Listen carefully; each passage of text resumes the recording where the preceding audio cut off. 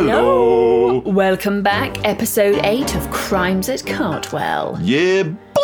You're listening to comedy whodunits for your ears. For your ears. If you're listening to them in any other way, you're doing it wrong. These are for your ears. Now, we're up to episode 8. I know. So Penny and Perry are investigating yet another murder. What is with those two? I know. Well, Charlotte has just been found with the murder weapon. Yeah, Charlotte, Victoria's friend. Yes. Could it be her? Could it be? Could it be? Could it be? Could it be? Could it be? Well, we're going to find out soon enough. I do feel for Penny, though, having to investigate the murder of her very close friend, Victoria. Must be hard. I think she'll be okay. Or will she? Ooh, unsettling. Let's find out. Let's find out. Enjoy the episode.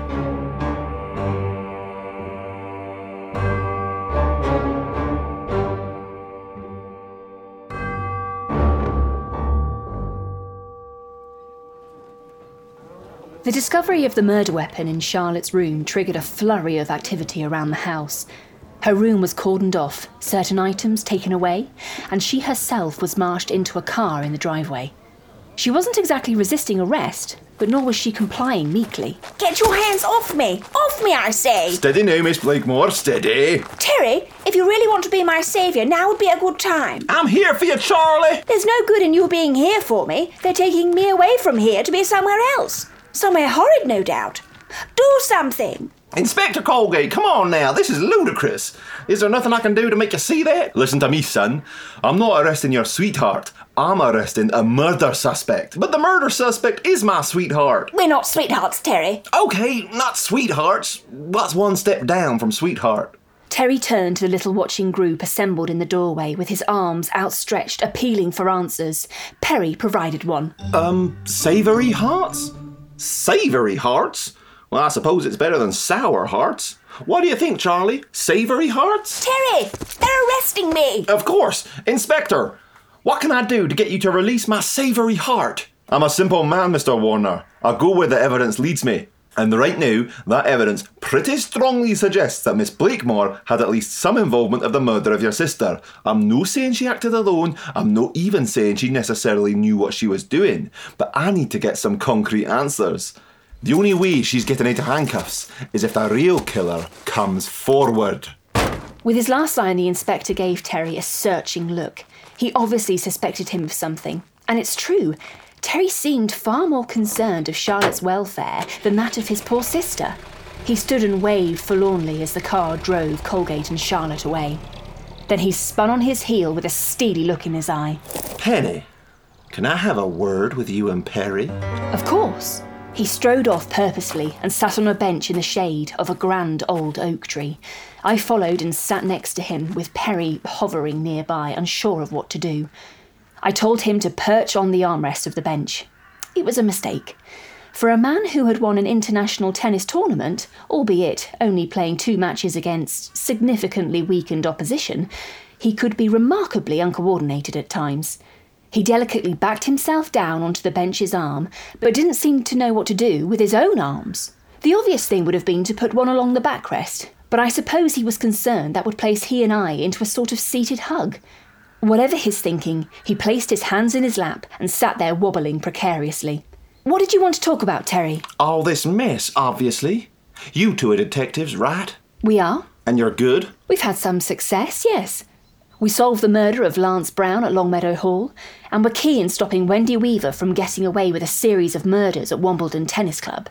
Despite the situation, I'll admit I was pleased to have an opportunity to tell Terry about the success of the PPDA. I was proud of it. I'd always wanted to be a detective, but didn't think I'd ever be allowed to investigate a case as a woman. When I took the job as Perry's assistant, I thought it would be as close as I'd get. But he has encouraged me all the way and now regularly places any praise the company receives squarely on my shoulders.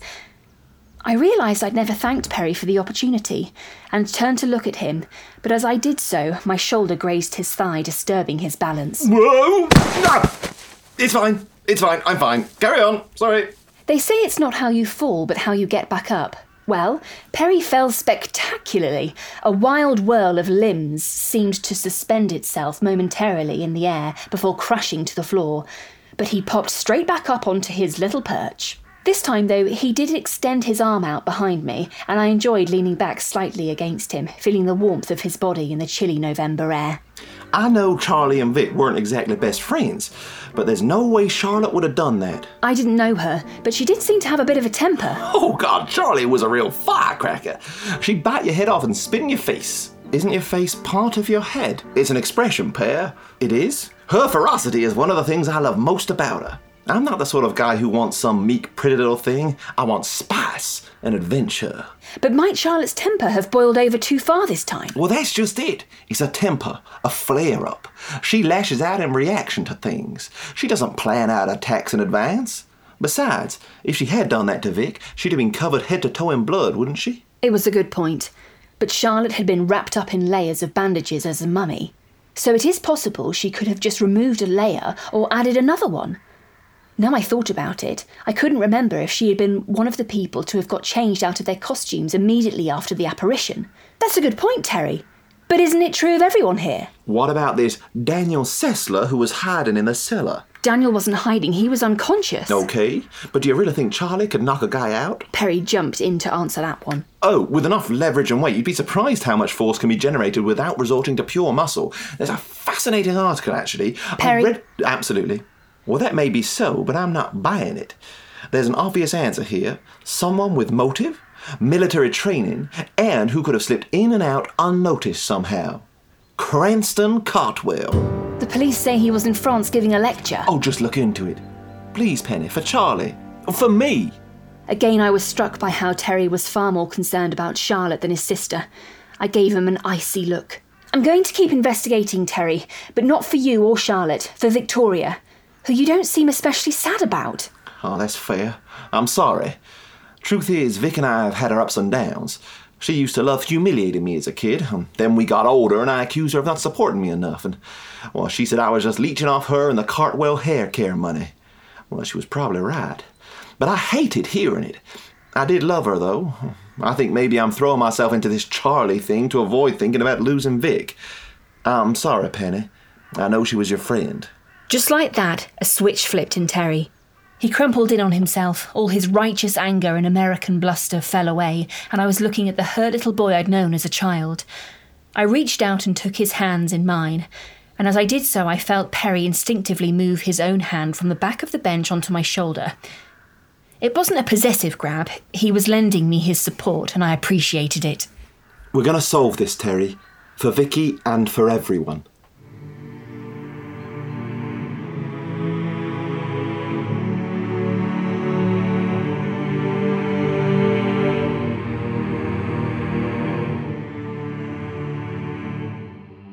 Perry and I left Terry on the bench and headed inside.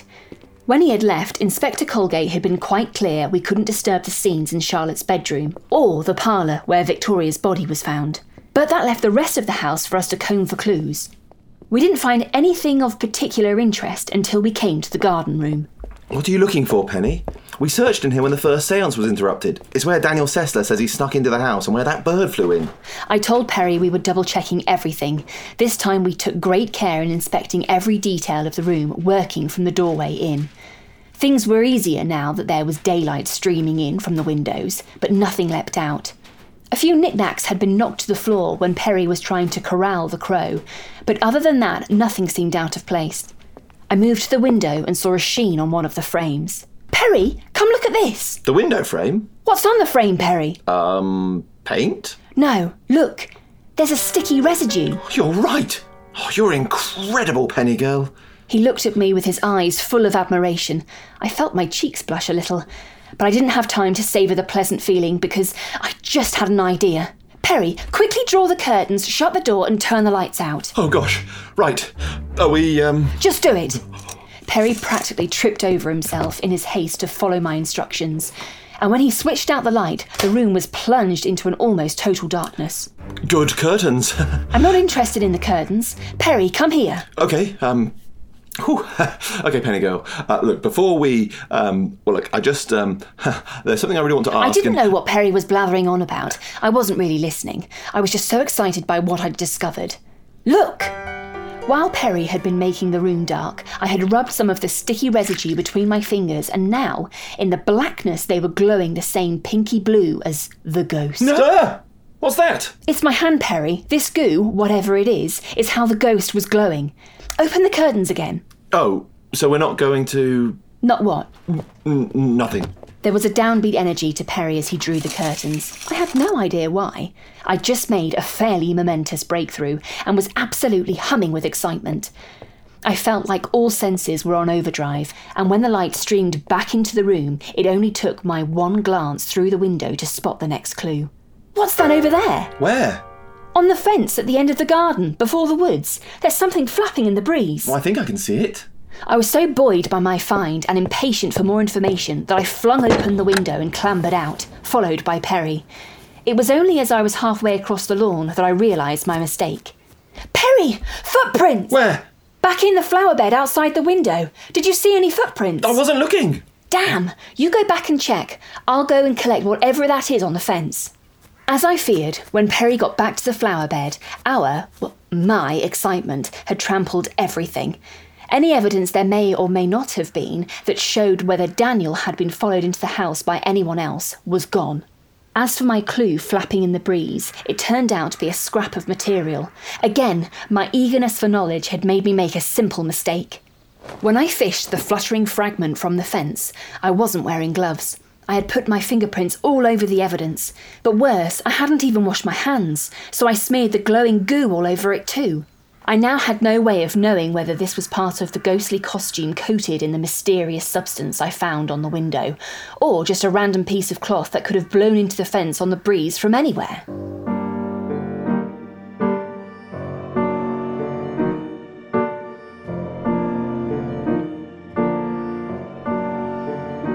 Perhaps Inspector Colgate was right.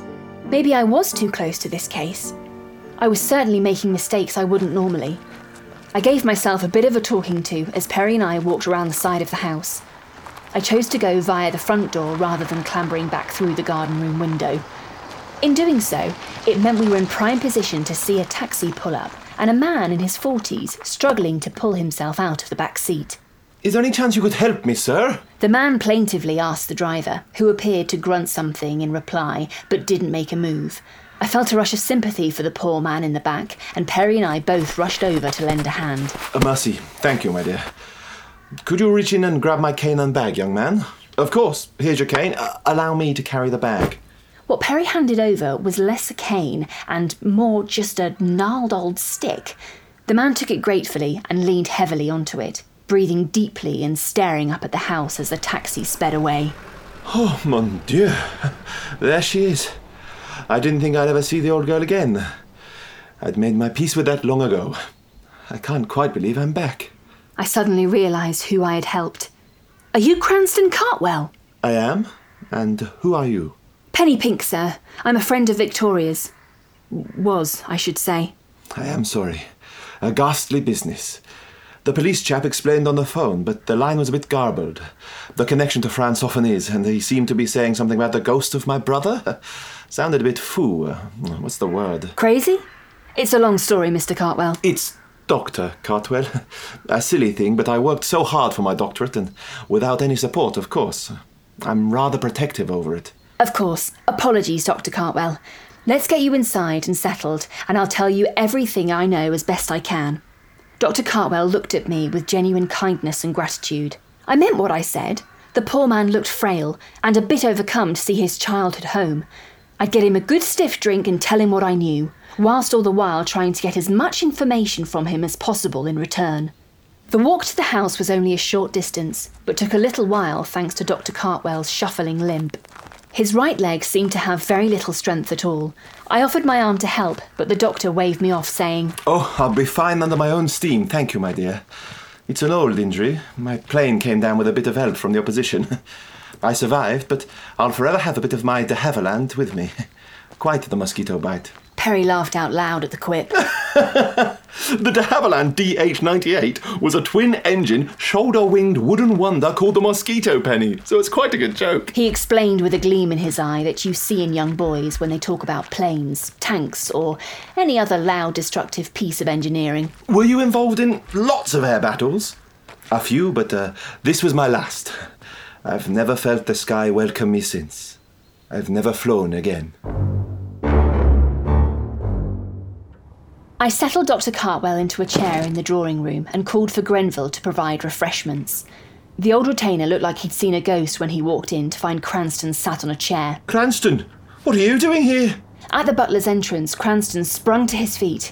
He clearly wasn't sure what sort of reception he was going to receive. When the police called and told me what happened, I got on the next ferry available. Got a taxi straight here from Dover. I understand if you'd prefer me to stay in a hotel. No, sir.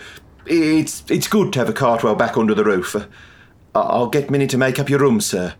Before leaving, Grenville shook Cranston's hand warmly and then quickly left the room, covering his face. It was the most emotion I'd seen from him ever. Once Grenville left, Perry and I filled the doctor in on what happened. I kept back my morning's discoveries, ending with the arrest of Charlotte.